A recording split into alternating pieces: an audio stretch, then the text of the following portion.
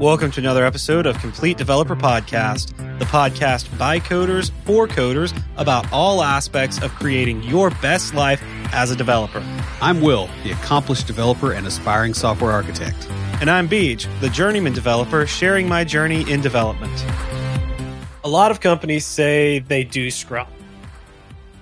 As a subset of Agile, this approach can be beneficial to your team's development process. However, the bad Scrum can rob your team of efficiency, alienate your developers, and destabilize your product over time. In this episode, we're going to discuss several common mistakes in Scrum, especially as it tends to be used with larger Agile processes. But before we get started, Will, what have you been fighting this week? Well, I have a dishwasher that just keeps acting up, and I'm not sure why that is.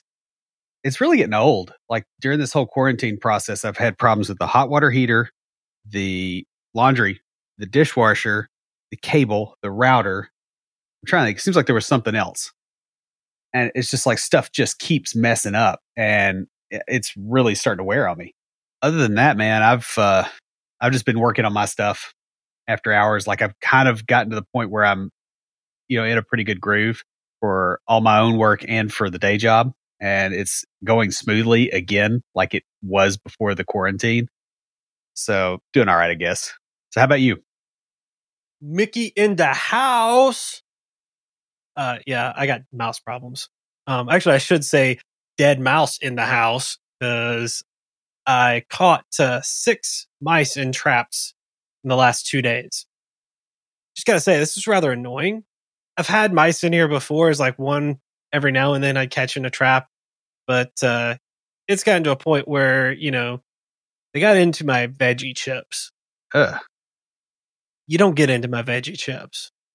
You're darn right I don't. And yeah, I love my veggie chips. They got into my veggie chips and into my box of Cliff Bars. And that's just not cool, So my mom actually suggested that I put steel wool in any hole in the house. And I'm like, yeah, I don't even I'm going to have to go through and I don't know where they're coming in from. That's just annoying. My laptop connected to the internet at Amanda's place, but still won't connect to my Wi-Fi here. Well, it'll connect to the Wi-Fi, but it'll only go to Facebook and Google. All other devices, even my work laptop, work fine on the Wi-Fi here.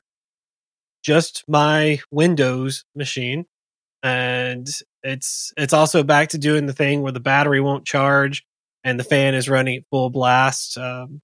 Honestly, I'm just done with Windows. I'm fed up with it. This is a high-end gaming laptop. It's not the hardware. Yeah. It's the software. It's the operating system and the drivers. And I'm done. I'm like, the next machine I get is probably going to be a Mac Mini, and then after that I'll get a MacBook, and I will just, if I need to use Windows, I will use a VM. I would rather pay the money for something I know is going to work. Yeah. I thought I did when I bought this high-end machine. I mean, you were there when I bought it. You know the specs on it. I'm just fed up with it. Yeah, I don't know why they can't get their quality process fixed. It really is getting old. Yeah. Now, in good news, we had our first in-person service at church this past week. That was exciting. I was scheduled to be on one of the cameras, but ended up running around fixing all the tech issues and monitoring the social media. So Amanda took my place on the camera, which was cool. She enjoyed it. She was going to be up there shadowing me since I've been doing the camera stuff throughout the whole live stream, through the whole ordeal. But no, she jumped right in, did an amazing job. So that said, let's hop on into book club and talk about qualities of a team player.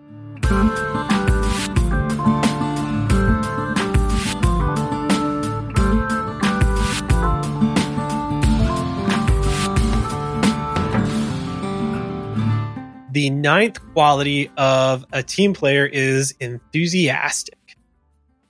Quote from the book is, "Your heart is the source of energy for the team." Talking about the enthusiastic team member. Maxwell starts this chapter with something near and dear to my heart: motorcycles. While I do own a cheaper, more reliable Japanese bike, one day I plan to buy a Harley. They're rather expensive, y'all. I mean, He talks about how the company almost went under after being bought by AMF, but was saved by Harley enthusiasts. This included executive members of the company who bought it back in the 80s, and they then formed the Harley Owners Group. It's where the term hog originated. Maxwell talks about how the enthusiasm of the executives, the employees, and the customers saved the Harley company. He then lists out ways to recognize enthusiastic members of a team. First, they don't rely on anyone else for their own enthusiasm. Next, they act before feeling. If you wait to feel like doing anything, you'll never do it. Just ask me about cleaning the house. I never feel like doing it. I just have to. Well, you eventually trip over something, right? They also believe in what they do and focus on those positive beliefs. Finally, they surround themselves with other enthusiastic people. In order to increase your own enthusiasm, Maxwell gives 3 suggestions: increase your urgency, go the extra mile or do more than you are asked, and aim to excel. And I'll have a link to this book in the show notes. Who's talking to us this week? Well, nobody. We're still kind of under the whole Rona mess. We're hoping to kind of replenish our stock of water bottles fairly soon, but we're not sure how soon that's actually going to be. Stuff is still kind of messed up. And, we also had a lot of spam on the website. We've both just been slammed with other stuff. So we haven't gotten a whole lot of comments. We will let you guys know when we're kind of back online with that. So if you guys would like a water bottle, leave us a review in iTunes or comment on the website or any of our social media when we do start doing water bottles again. Once we buy some more and get them shipped in, we will start putting those comments up here. Or you could join the conversation anytime via Slack by going to slack.completedevelopernetwork.com. Your advertisement could be here. Yeah, I'm still doing those. If you like the show and would like to advertise on here, send us an email to adverts@completedeveloperpodcast.com. We have short-term, long-term, and other sponsorship opportunities. Reach out to us and let us help you reach the people who you are serving. Depending on who you talk to, Scrum is either a standard industry practice, a panacea for all that ails development, or is a total waste of time taken on by people who want to talk instead of work. Depending on your environment, any or several of these may be true. Scrum is like any other tool. Use it well and in the appropriate context, and it's helpful. Use it poorly or where it doesn't fit, and you will have problems. Many developers have had awful experiences with Scrum. Many of those who haven't end up becoming Scrum Masters and providing other people with awful Scrum experiences. But if you are an aspiring Scrum Master, or worse yet, you got saddled with the task with no preparation, what do you do so that your conduct as a Scrum Master doesn't make your team miserable? In this episode, we will discuss just a few of the problems Scrum Masters face and mistakes to avoid. We've broken them down into 3 major categories: problems transitioning, problems with ongoing processes, and problems with reporting. So the first category, problems transitioning. These are problems with moving into a Scrum environment or with changing your workplace to Scrum. And this could even be with the establishment of a completely new team, for that matter. It's very similar dynamics across the board. So the first problem is trying to do it all at once. Getting all of the Scrum processes in place, potentially doing all the agile bits that go around that and making all that stuff work together. That is not something you decide in a morning meeting and have implemented, by evening. Yeah. It's going to take quite a while to do that. You're not going to do it in one sitting.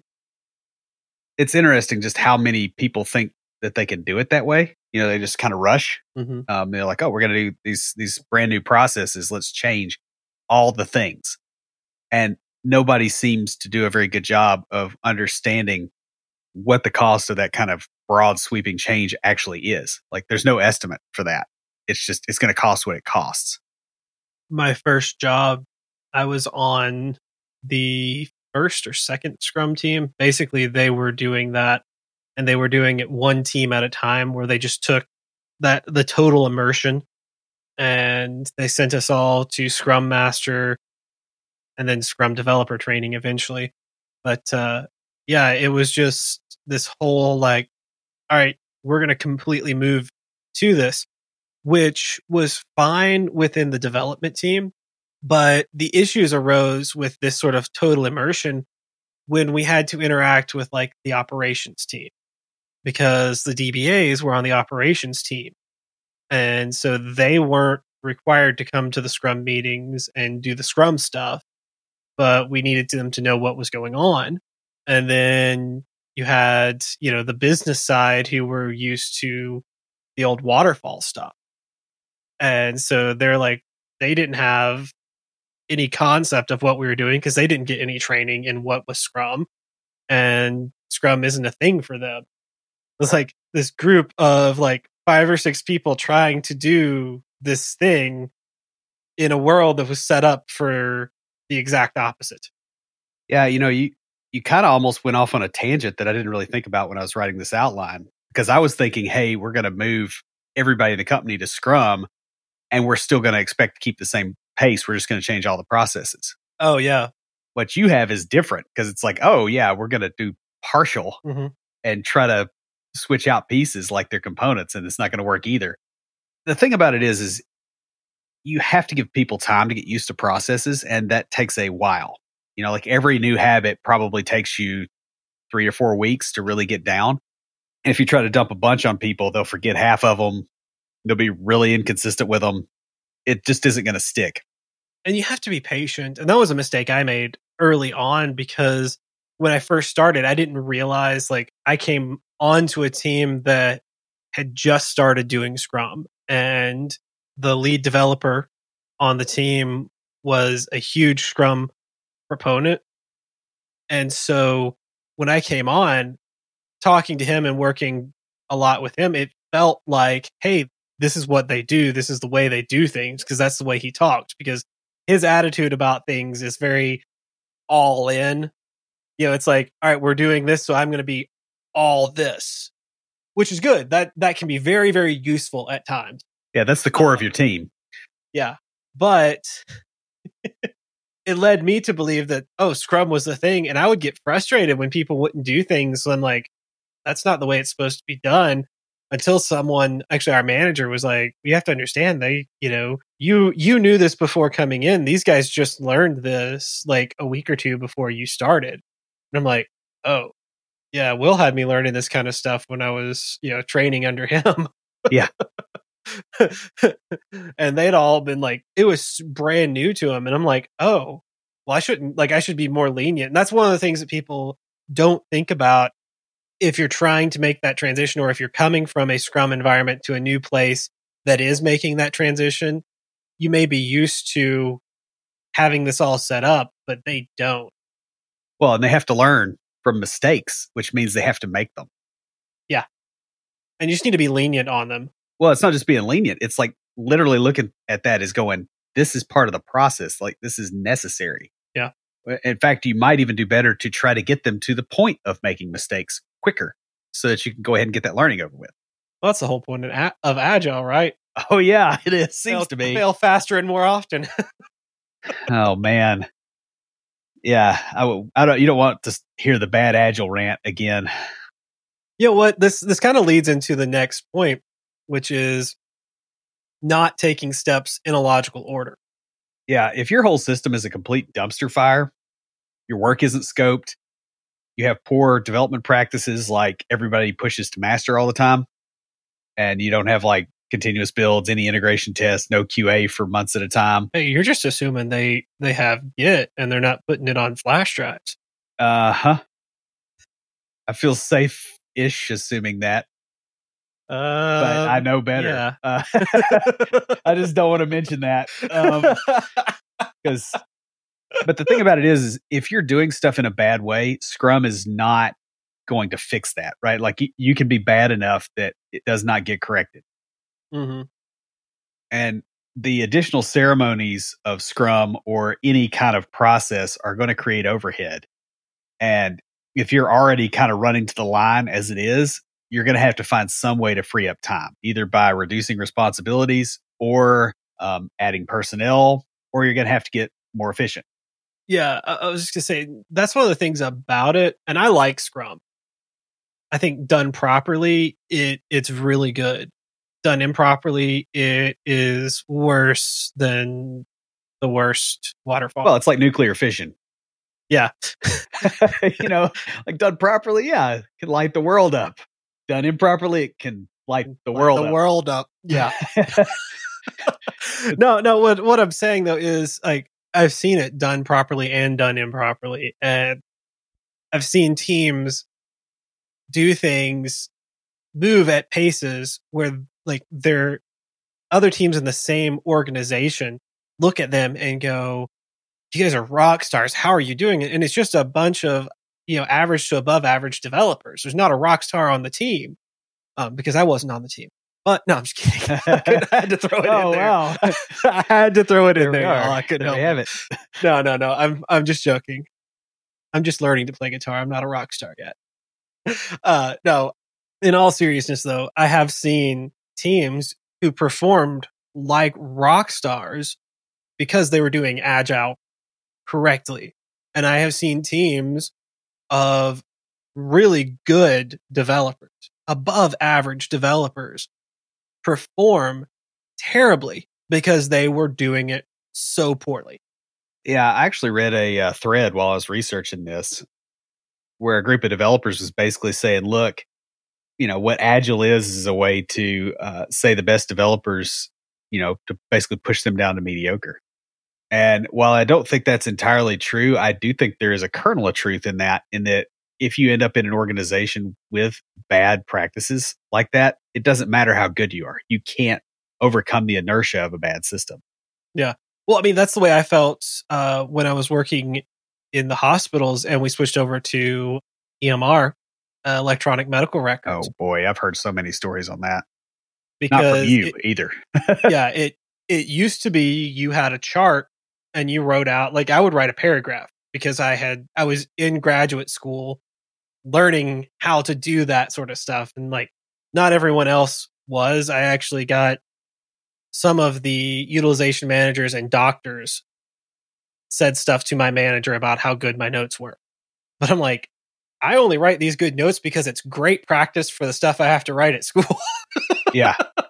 But that said, when we switched over to EMR, it was like clicking buttons. It wasn't writing things down. So is the patient feeling like, one of the things we had to ask being at a psychiatric hospital, if the patient is suicidal, that was a yes or no.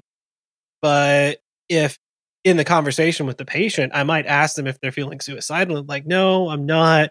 But last night I was getting really sad about losing my kids and I started to think that maybe I should end it all. But then this morning I got up and I realized, and I'm like, all right, in my notes, I could write down, hey, I could write that down because then the doctor could know, hey, nighttime is a bad time for them. We need to maybe work on it with them and focus on that. But with the EMR, all I could write down was, no, they're not suicidal right now. Well, and that kind of brings up another point about the taking steps in a logical order thing, right? Yeah. If you have a piece of software that is supposed to manage your agile process, that software has a great deal of influence over how you implement that process, to the point where you lose data. Yeah. That may be really, really useful for your developers or useful for, retrospectives or whatever, or for just understanding the specs that you're dealing with. Mm-hmm. Yeah. So what I was getting at is while it brought my charting down, the people who just wrote one or two lines and didn't ask all the questions they were supposed to ask, it forced them to get better. Yeah. It pushed everyone towards a median, regression towards the mean, so to speak. But those of us who were actually good, we found ways around it. We found, oh, hey, there's this like open notes thing that I can add a comment to it and stuff like that. Yeah. But fewer people were doing that, so they were still getting not as good from the good ones. Right. The thing is a lot of times you really need to have a bit of organization in place before you actually start Scrum, and you need to think a lot about your team topology, like org chart level. You need to think about responsibilities and those kind of things. For instance, if you have a daily stand up, right, you're doing some variant that has that in there, it's really ineffective and wasteful if, for instance, you're like, well, we're going to do a stand up for everybody that reports to John. But John's the head of IT, and the network ops people report to him, the DBAs report to him, the developers report to him, and so does support. And everybody's telling what they did in the Scrum with John. Well, that's great, but most people waste most of the time they're in there. And so if your organization is not set up in a way that lets you make an effective stand-up, you can't do it yet. Yeah.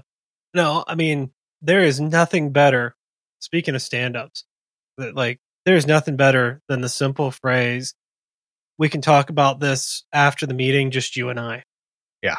Because I used that yesterday in a meeting, because it was like we have a weekly meeting with the entire team, and someone was asking me some specific questions because we were talking about the tasks I was working on.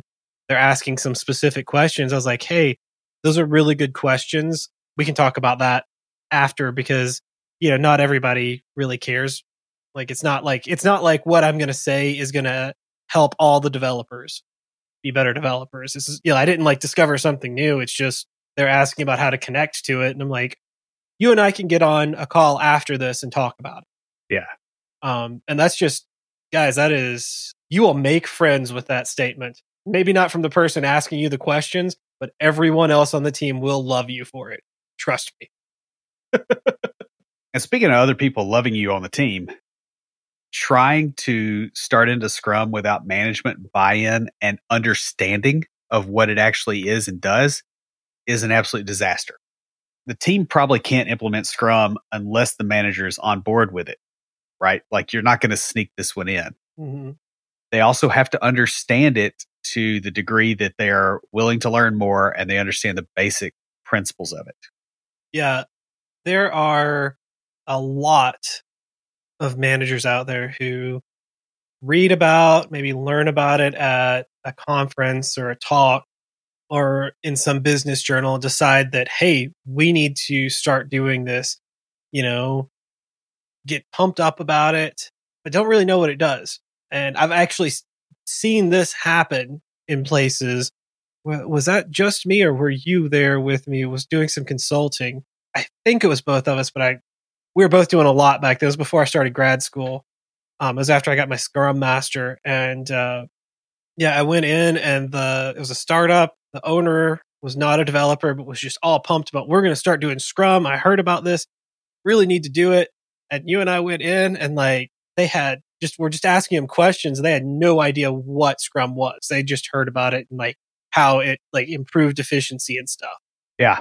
Like I said, I don't remember if you were there, if it was just me, but it was just I remember this conversation, and I remember telling the person, I'm like, yeah, it does. After about a year or two of moving into the process, once you get there, it's great. Getting from here to there is going to be really slow, and where you are very early on in your startup, that's going to cost you a lot. Yeah, because and you have a situation it's like bringing an assembly line onto a factory floor that's not really had one. I mean, I'm sure Henry Ford and that bunch had this problem, right? Where it's we're going to rework our process, but they understood that the process is going to die while we're doing it for a little while. And a lot of management folks don't really get this, and they just they kick up some completely brain dead plan that they're going to implement Scrum, and they don't know what it is. You really want them to understand it well enough before you even begin on it. Otherwise, it's actually going to create problems for you. The other thing is managers have to be open to learning about Scrum as they go along. They have to be able to learn from books, seminars, those kind of things, but they also have to be able to learn from experience. Your team is different than my team. That's across the board. You're not going to just someday see some magic process that fixes all the things for all the people, right? human beings have been around a very long time, we don't have a process like that. Yeah, I remember when we were starting a new team and we were doing the team agreement, and we said that our active hours would be 9 to 3. That's when all the team members would agree to be available. Because some of us wanted to start earlier in the day and some wanted to start later. So we're like, all right, the hours during the workday where we agree we will be available to one another is 9 to 3. And one of our upper managers saw that and was like, no, I'm not going to sign off on this. You're not working 8 hours. Right. And we're like, we had to explain, like, no, some people work because of their other schedules and stuff. Some people work, earlier in the day, like they start at 6 a.m. and some people don't want to start until 9. So we agreed, hey, these are the hours when the team, we had to explain what a team agreement was to her. But like, it was like, we're going to work, each of us individually are going to work a full day. It's just these hours are when we're all going to be working at the same time. So that's when we're going to schedule meetings. That's where we're going to be. It's like, all right, it's okay to get in touch with one another and stuff like that. Yeah. And I just think that if managers are not willing to learn on the fly as they're going, Scrum is not for you, because all it's going to do is create more meetings and process that don't provide value if you're not going to learn from your experience and from seeing how other people do their process. Yeah. Like, you're not going to just pick this up one day and say, hey, this is the thing, I'm going to run with it and we're all good. Mm-hmm. That never happens. Right. So speaking of running with it. Yeah. We're going to talk about problems with ongoing processes. These have to do with while you are in a Scrum process. So the first one is not allowing the team to own the Scrum process. So this goes back to the concept of Scrum Master should be a servant leader and not an overlord, but some people do. And so there's the term Scrum Lord. So Will has in here Scrum Lord versus Scrum Master. Yeah. I've worked at a number of companies where, for instance, they said, okay, the project manager is a Scrum Master, or the boss is the Scrum Master. Mm-hmm. And that really doesn't work in a collaborative sense. Like, it's two very different roles. This is very much akin to saying, okay, the chief financial officer is also the external auditor. Like, you would never have that in a Fortune 500 company, because, well, if the CFO is stealing, he could say, no, he's not. Like, it's two roles that are at cross purposes. And so the same person cannot be in them. Yeah. Another thing is when they don't let the team adjust the process, as they go along. So, for instance, you have some consultant that comes in. There's lots of agile consultants. Like, literally, if they were selling snake oil, we would be out of snakes by now. Thankfully, they're not selling snake oil or whatever, but unfortunately, they are selling agile. And a consultant comes in and they say, here's the one way to do this thing, right? And your management picks it up and they run with it for 6 months, and it causes some kind of problem. Instead of learning from that problem and adjusting your process, you push back and go, no, this is the way we're going to do it. We're not changing. We're not letting the team adjust it. We're not going to even talk about it. What does that do? Mm-hmm. Well, it discourages the team and it makes them disengaged. And eventually what happens in your daily stand-ups and in all your other processes along with that is the team does the minimum that they have to do to make you leave them alone. That is true. That is when you're not managing well. Now, I will say this about consultants, because I have worked with some who were really good. I don't want to say all consultants are bad, because I have worked with some who were like here's the way I suggest doing it, and then we come back with, well, we've got these constraints, these issues with doing it that way. They're like, oh, okay, so it's like this place over here, they had something similar, so what they learned was to do it this way. And he's like, I can save you guys the time of making the mistakes and then learning by just trying it out their way first. That's a good consultant. Yeah, well, an experienced consultant will do that. But it seemed like after about 4 or 5 years after the Agile Manifesto hit, there were a lot of Agile consultants starting to pop up, and they had read about it on a weekend, and then they decided that they were going to teach it. Mm-hmm. And it's the same thing that Oh, what's the fitness thing? CrossFit. Oh, CrossFit. Yeah. Oh, yeah. Right. It's the CrossFit of development practices, right? Like if you get a good CrossFit coach, they're real good. They'll help you be very, very strong. If you get a bad one that took a weekend class and now they're teaching it, you're going to get hurt. Yeah. That's very true. That's why I like some of the certification organizations, because they have a lot of different people putting effort into that.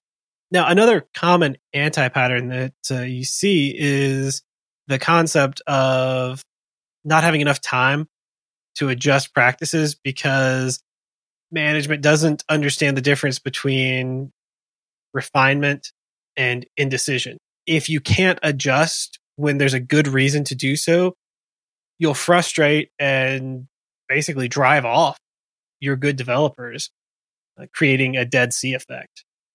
Yeah, I've been in several organizations that did that where it's like, hey, we want to do this to improve the process, right? You go and you improve the process, and a little while later, you're like, well, these parts didn't work, but this other stuff did. We want to keep that. And you go to management with it. They go, no, we're not going to change that because you guys are always wanting to change stuff. And they push back. And it's like, no, literally, that would have made us 50% more efficient to do it this other way. Mm-hmm. And you won't let us. And so all the developers who are engaged enough to be in this process now start putting their resumes out. And speaking of things that make people put their resumes out, another common anti-pattern is allowing the team to be overloaded. Too much work means that processes get rushed. And this leads to more work. The burnout cycle will eat your team alive. I've had this happen. I had it happen where I was on a team, we were moving along, and we had maybe 2 or 3 sprints worth of work left to do. They pulled us to help out another team who lost a developer. It was basically, hey, we're going to put you here, and you guys are going to work for a month or so, get them, because they were like right at the end. They were going through testing. So it was just, hey, spend a week or so familiarizing yourself with very similar code, doing very similar things, and then, help out with any problem solving issues QA comes up with during testing for a month or so, and then you'll come back. Well, in that time, the Scrum Master left, she found another job, and they hired another one and put her in there. She actually knew what she was doing and spent time in the process of trying to understand what was going on. We came back and we had, I don't know, maybe 20 story points. No, less than that. We had less than 20 story points when we left. We came back to over 40. Wow. Yeah.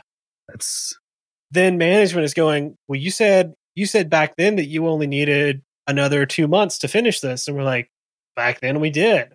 We got all these new requirements while we were gone. Yeah. The thing about the burnout is that I've worked at a couple of places where this has happened as well. And the way it usually manifests is everybody gets more and more stressed. And then there's one dude who just has enough and quits. Mm-hmm. And his work falls on the next person. And it's like this cascade effect. And I mean, you could wipe a team out in 2 or 3 months with one of these. It is unbelievably destructive and expensive. And a lot of managers just don't really see it coming because they don't realize how badly overloaded people are. I've also seen another lovely fun pattern that really overloads teams in a bad way. And that's where they try to do this concurrent sprint thing. I call it that because it's not just that it's concurrent, but it's like they decide that the sprint start and end times move. Mm-hmm. So it's like, oh, we're starting a new sprint Monday. Well, we kind of had this other thing come up and it's really going to be Thursday. Right. And you start the new sprint and it's supposed to go for 3 weeks, but well, it's really going to go for 2 weeks because we want to have this thing out because the sales guy already sold something that we don't have. And oh, you get to the end of that and like half the development team is ready to move on to the next sprint, but these guys are still working on this other thing. So we're going to say that half the team is in one sprint and half is in another because we got a lot of ceremony around that. And we don't understand kind of delivering on a continual basis. We're like, oh, we do testing after a sprint's over. So we're going to almost play like accounting games with the developers. It's kind of a failure mode, honestly. And what this will do is not only confuse everybody, but bugs slip through. team members get burnt out. Nobody knows when anything's going to get delivered. And it makes you kind of lose face with the rest of the company. Mm-hmm. And this is a failure mode that happens a lot of times when sales is driving the development team's efforts. Like, I get that your sales team's important and that they bring in the money, but they can't be allowed to dictate timelines to the development team. No. Fighting fires too, and not adjusting your workload is going to burn out your best people. I mean, this happened to me a few years back. It'll also result in more mistakes, which cause more fires. They were expecting a certain pace and then pulling me off to go do other things and expecting me to keep that pace. And I was getting burnt out and I was getting like really stressed out. I mean, you remember when I was going through this. Yeah. And I had to say something about it. And like we actually ended up moving away from Scrum. We're still in the agile world, more of a Kanban thing now, but we moved away from Scrum and it's helped the team. There is much higher team morale not doing Scrum. Yeah, I like Kanban. We weren't in a place where we could do Scrum effectively. I just hate all the estimating. Yeah. It's like, oh, I think this will take this amount of time. It's like, you don't have any idea. Yeah. It's not like I can just go, oh, Google Maps, tell me how long it's going to take to get to Chattanooga. It's like, how long is it going to take for me to do nuclear fusion? Well, I don't know. Nobody's done that on purpose. Like that. And that's what most of your software dev processes are at some level, is there's just a lot of uncertainty. And so I feel like the estimation thing is a real problem. Mm-hmm. The whole thing of fighting fires, with workload on top of it, developers have gotten to the point, a lot of them, by the time they're senior, if they didn't burn out, they'll pad their estimates. I mean, I sandbag the crap out of estimates for people that act this way. Yeah. I'm like, I think I can get it done in a day, but I'm going to tell them it's a week, because I'm not going to come in on the downside of this thing and get blamed when it misses a delivery schedule because they crammed more crap in there. And I mean, this is stuff that I'm working with now, because I've got like other upper management that aren't my direct manager who are sending me messages going, how long do you think it'll take to do this? And I finally had to say something. Well, it got said in a meeting, and my director was like, hey, no, I don't want my developers answering that question. They do not have enough information. Like, they haven't even looked into it. Like, you're just now telling them about this project.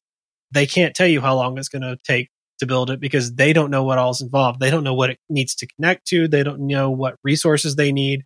They do not know enough to do that based on the information in one meeting. And I was like, he gained a lot of respect from me when he said that. Because I was about to say the same thing. Yeah. It's better for somebody higher up to say that. Oh yeah. I mean, I have a lot of respect from the other directors, because I do come in and I work hard and stuff like that. But when my director said that, I'm like, all right, well, that was what I was going to say. Yeah, I think I'll just have a Coke then. Yeah, I'll just sit back and let you take care of it. I'm not quite used to that. I appreciate that. But yeah, it was really cool to hear that. Yeah. Now, the last thing here under ongoing processes is backlog stupidity. Constant shifts in priority over time periods shorter than the sprint basically mean that estimates are a complete waste of time. I mean, for the most part, they are anyway, but that and the focus will be discouraged. I know when we were doing Scrum, that was a big thing with us. If the priority shifted, and it happened, legislation came down and what we were working on was no longer important. They had other priorities. We stopped the sprint right then. Yeah. That's what should happen if priorities shift.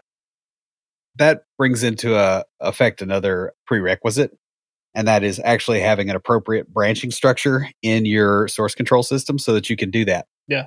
Because if everybody's pushing to master, I mean, I've been in places that did that, right? Where it's like, oh, you're done, push it to master. The next guy, we'll just get the updates and we're just going to be working on a single copy. Well, that's great until you have to kill a sprint. Yeah. And all of a sudden you got to go through the commit history and like cherry pick out stuff that you're going to need versus stuff that you're not. And it's it leads to a resistance to doing the organizational processes in the right way because you did your code processes in the wrong way. Yeah, I can see that. Now, one thing that you don't have on here that I have seen, and this is really, really big, and that is starting stories, like starting work on sprints and stories without acceptance criteria. Oh, yeah. But that's half a tech. I mean, it's like, that's not even a Scrum thing. That's just like, that's the difference between common mistakes of truck drivers and common mistakes of drunk drivers. It's this is really, you would think that, but you would be surprised. Well, you wouldn't, but but you, as in the listener, would be surprised at how many teams will start a project and write the acceptance criteria along the way. Now, there have been times where we've made adjustments to them where it was like, all right, we get in there and, hey, what you're asking us to do is not, it's not possible within the system, or it's not going to work well with the system. Here's the consequences of that. And they go, crackhead made this entity relationship model.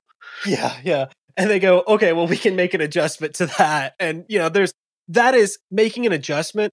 But no, I literally have seen teams, and we've had friends who were very new to development in like their first jobs, who were like, they left that job because they were expected to build things not knowing what they were supposed to build.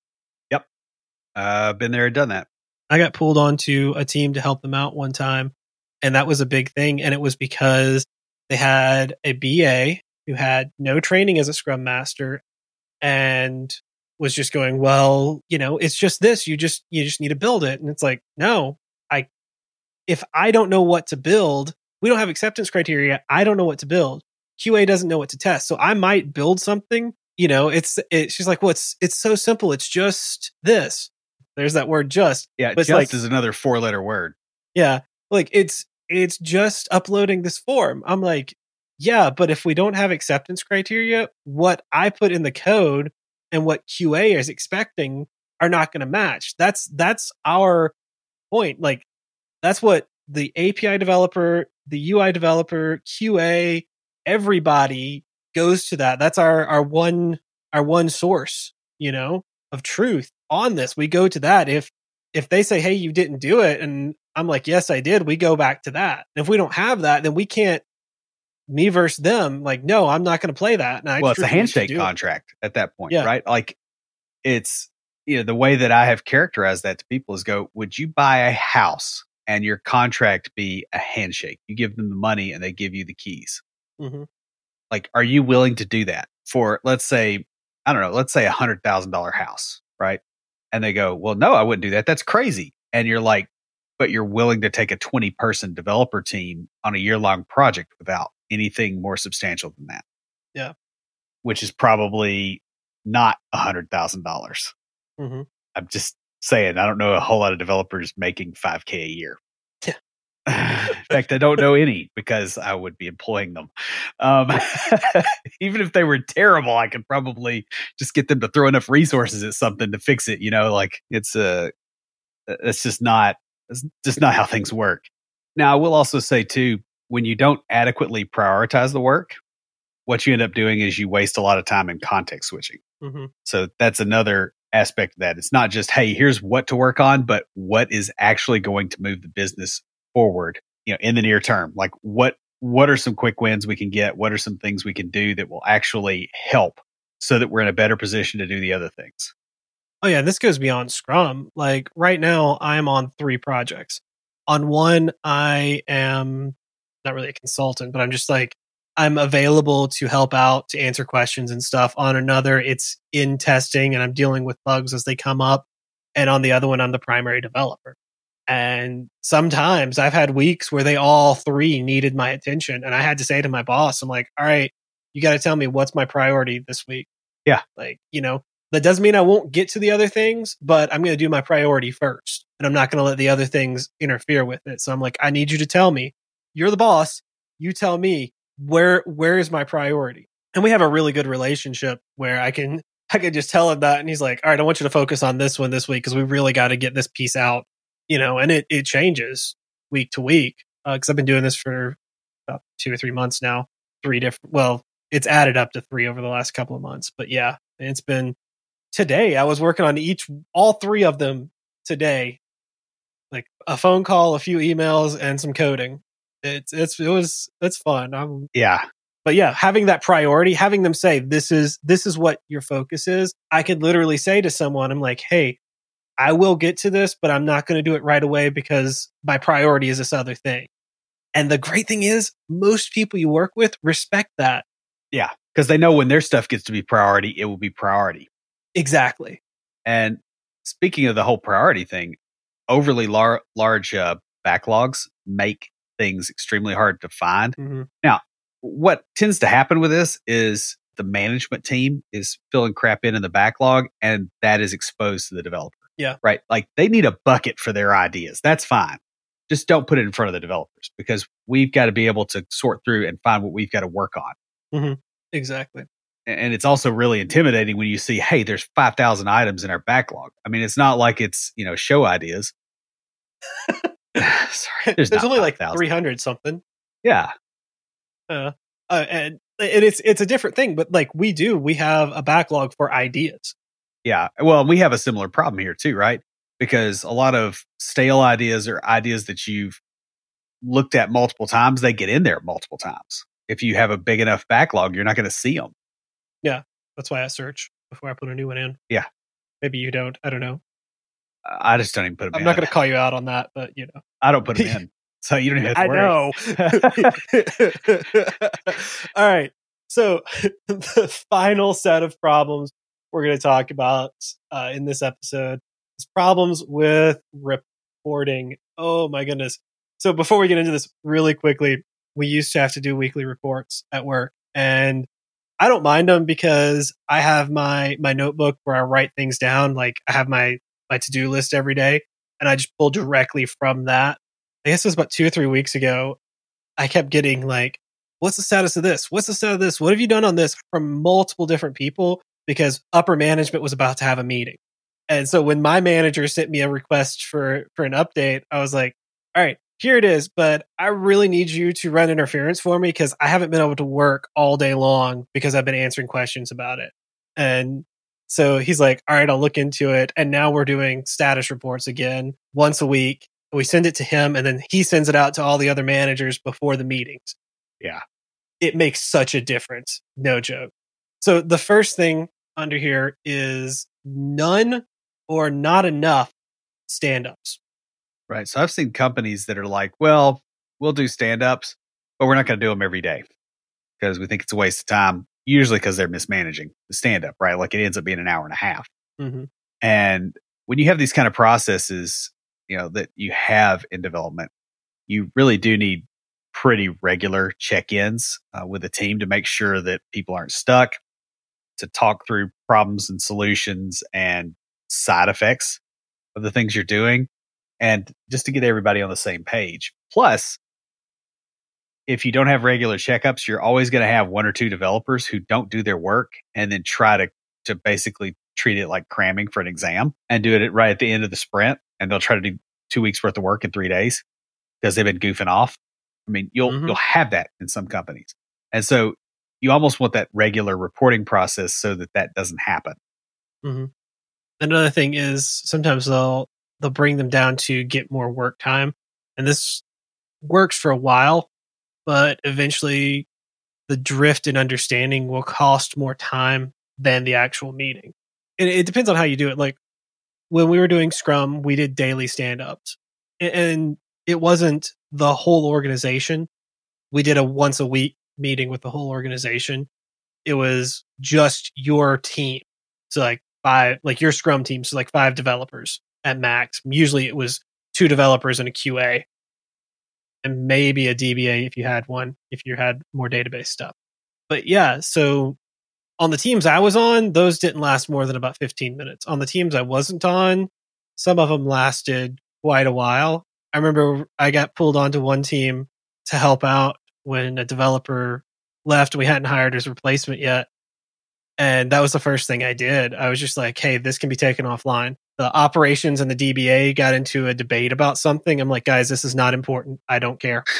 You guys can have this conversation offline. Like, Yeah. we don't know, the rest of the team does not need to know that. Or like I think the QA also started asking some questions. I'm like, that's cool. I will answer your questions for you offline. The rest of the team doesn't care. Yeah, I've had that. And I've also had the thing where I got pulled into somebody else's team where there were personalities in there that were just running the stand up just completely in wild directions. Yep. Not even on work stuff. And they're like, somebody asked me, they're like, well, how did it go? And I'm like, look, I'm trying to find a way to not be blunt about this, but let me just say that I'm usually the bad example on the team. And today I felt like I was an angel, and you probably want to fix that. When I'm not the loose cannon, like that's real bad. Like I should probably be about the worst you tolerate. Mm-hmm. Yeah. I mean, I don't think I would tolerate you on my team, but yeah, likewise. That's only because you trained me not to tolerate you. You did. You trained me well. I pushed you on that kind of stuff to go, no, we're not doing it this way because that's dumb. And there's a reason for that. It's because I was literally experiencing dumb when I was training you. The main replacement for stand-ups is random interruptions by management. And this destroys focus. It destroys morale. There's no alternative to regular communication. However you implement that, it doesn't have to be with a stand-up, but you need that regular communication. That's what I was talking about with the status reports. We'd stopped doing it. There was a once a week meeting, but they were wanting, like, we weren't talking about what we did on the project. We were just saying, all right, hey, I'm moving this project forward. This is kind of where I'm at on it. This is how much I have left to do, or this is who's working on what. But there wasn't a whole lot of that because that would take forever. And a lot of it can literally be done in an email. Yeah. If you There's don't a lot of meetings that should be emails. Yeah. Anyway, just as a rule, like it should be an email first. And speaking of meetings that should be emails. Yeah. Or Slack messages or hallway conversations or just conversations that don't happen. Stand-ups with the wrong people in them or the wrong people talking in them are another very common anti-pattern. If you have too many people in the stand-up, or you have people that really don't belong there, like say a lot of upper management folks that aren't technical, and I mean recent technical, right? Like that's great that you worked on VAX in 1989. I don't care. You're not in my stand-up. Yeah. Like unless you've done something recently that's relevant to the tech team or you have information that's useful to them, you don't need to be there. It's funny. I was we have a weekly meeting with a third party as the app that I'm writing right now is a interface for them. And they requested a meeting between the developers, and they're like, no business people. Like the guy requesting it was a business person, and he's like, I'm not going to be there. Like, I literally just want our developers to sit down and have a conversation because it's a connection issue thing. He's like, I think too much other stuff is going on. He's like, I just want 30 minutes to an hour of just both sets of devs sitting down talking, and no management, no business people, just developers. If they need someone from business, they'll pull us in. Yeah, that's very, very wise. Yeah. And you also see this where you have multiple teams with completely different responsibilities. And you go, well, they all have the same manager, so they should all be in the same stand-up. No, they shouldn't. The manager has time, if he's managing multiple teams, to have multiple meetings for that. Like, don't waste everybody's time. That time is very expensive. I've been on team meetings that had 25 people in them. And you're going around the room talking about what you did that day. Yeah. And like literally you're the only one on your project. Nobody cares about it. You don't care about any of the other things, and you're in there for an hour. The way I always end those, by the way, is I go, hey, let's say that everybody's getting paid $50K, right? And we know that most of the developers, it's above that, right? In most cities. Mm-hmm. But let's say everybody's getting paid $50K. We wasted an hour of time. $50K is about $25 an hour. So we have 20 people in here. How much did this meeting cost? And you talk about like not having that meeting again next week. I think I told you Cody got hired out of the kind of got promoted and hired out of the tech area to the business side where he's doing like business solutions stuff. Working with like he's kind of the liaison role between the tech, the IT department and the business side. they asked me to come to a meeting to answer some questions. I inadvertently taking over the meeting because I'm the primary developer on this project on our side of it.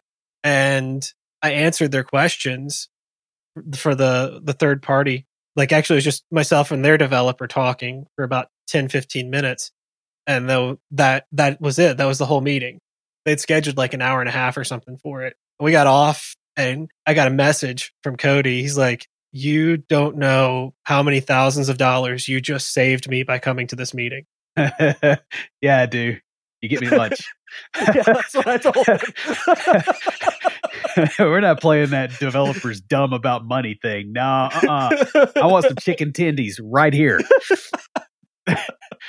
Yeah, I was like, when this mess is over and we're back in the office, you're going to take me out to lunch. He's like, that's fair. I'll do that.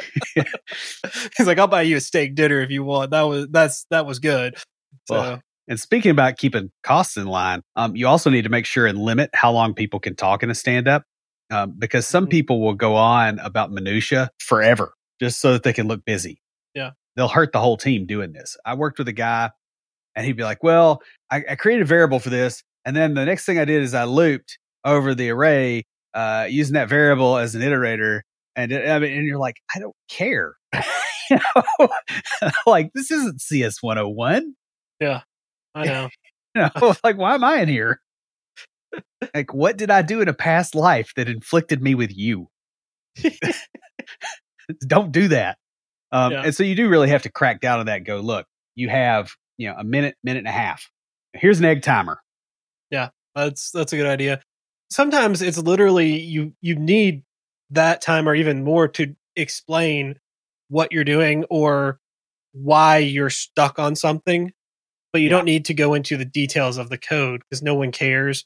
I have had it where I'm like, no one really cares about the details here, so I'm just going to skip over it. And like someone said, well, I care. I'm like, all right, well, you and I can talk after the meeting. I don't want to waste meeting time on that.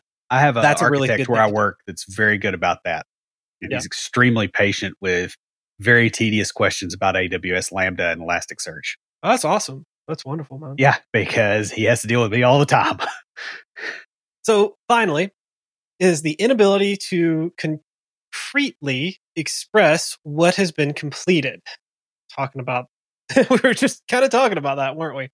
A lot of businesses have Scrum-ish, Scrum-like, Scrum-but processes with stand-ups and meetings that don't actually give useful information to management.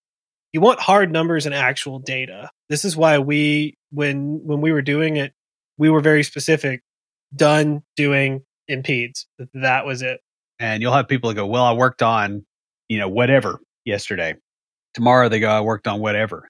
And, it's like, look, if you're saying same crap, different day, and that's your stand-up message, you clearly don't have a good process there because you can't say, well, I got this done and I'm working on this. Mm-hmm. And that makes it really hard on anybody having to manage that project all the way up. And so somebody is going to absolutely drop the hammer on you at some point if you let that go on. And they tend to hit the whole team versus the one or two people that are the problem.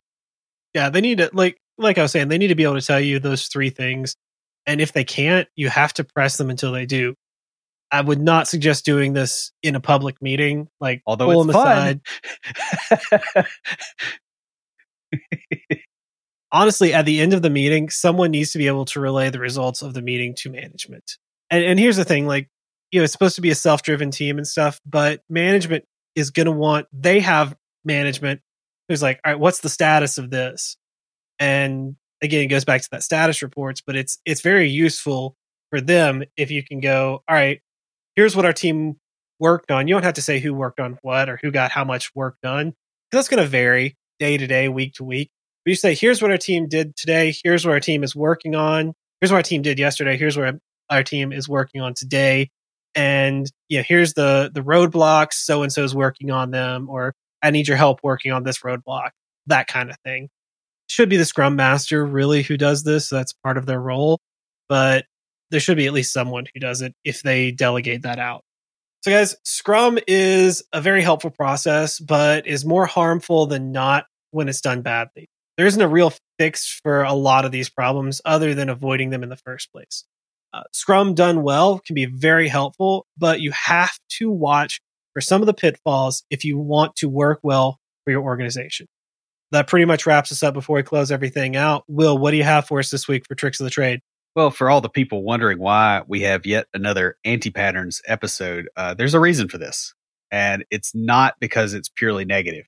One of the best ways to learn about best practices is to look for anti-patterns, because that is how the best practices get created, is to avoid the anti-patterns and the downsides of whatever you're doing. A lot of these problems really can't be fixed, very easily. What you can do is you can avoid them. And so that's why we start talking about anti-patterns, because that lets you notice the problem before it's a problem versus, oh crap, stuff blew up. Well, yeah, you have a problem, stuff blew up, but stuff blew up. Consultants a lot of times will push practices on you that may or may not be the best practices, but a lot of times they really are not very good about telling you why. Yeah. Anti-patterns will tell you why and what you're trying to avoid. So that's the reason we do so many episodes on anti-patterns. It's not because we're, mean curmudgeons, although we are. It's that. Well, speak for yourself. Okay, fine. I'm a curmudgeon, but there's a method in the madness there. And if you start looking at new things, like when you go look at new technology, the first Google query you should do after you go, what is this thing? Is whatever it is sucks. Mm-hmm. Because that will tell you more about that system than anything on the people's blogs that are positive about it. It'll tell you what's being ignored, what the problems are, how you get around them, those kind of things. If you go at it from that angle, you won't have to deal with that when it blows up later. So that's why we're doing it. So that's all I got. Stand by for Titanfall. If you have a question or comment, please email us at neckbeards@CompleteDeveloperPodcast.com. Our theme music is an excerpt from Stand By for Titanfall by Pure Bells, available on SoundCloud and licensed through Creative Commons. The intro music for IoTs is Hillbilly Hip Hop by Jason Belcher. For references, show notes, and to sign up for weekly emails with extra tips and insights, be sure to check out the website at CompleteDeveloperPodcast.com. You can also follow us on Twitter at CompleteDevPod and like our page on Facebook to keep up with news about the show. Catch us each week as we broadcast live, talking about what's going on in the tech world and answering listener questions. Learn more about all of our shows and groups by going to CompleteDeveloperNetwork.com, where you'll find links to Junior Developer Toolbox, Developer Launchpad, and our other communities. Thanks for listening. See you next time.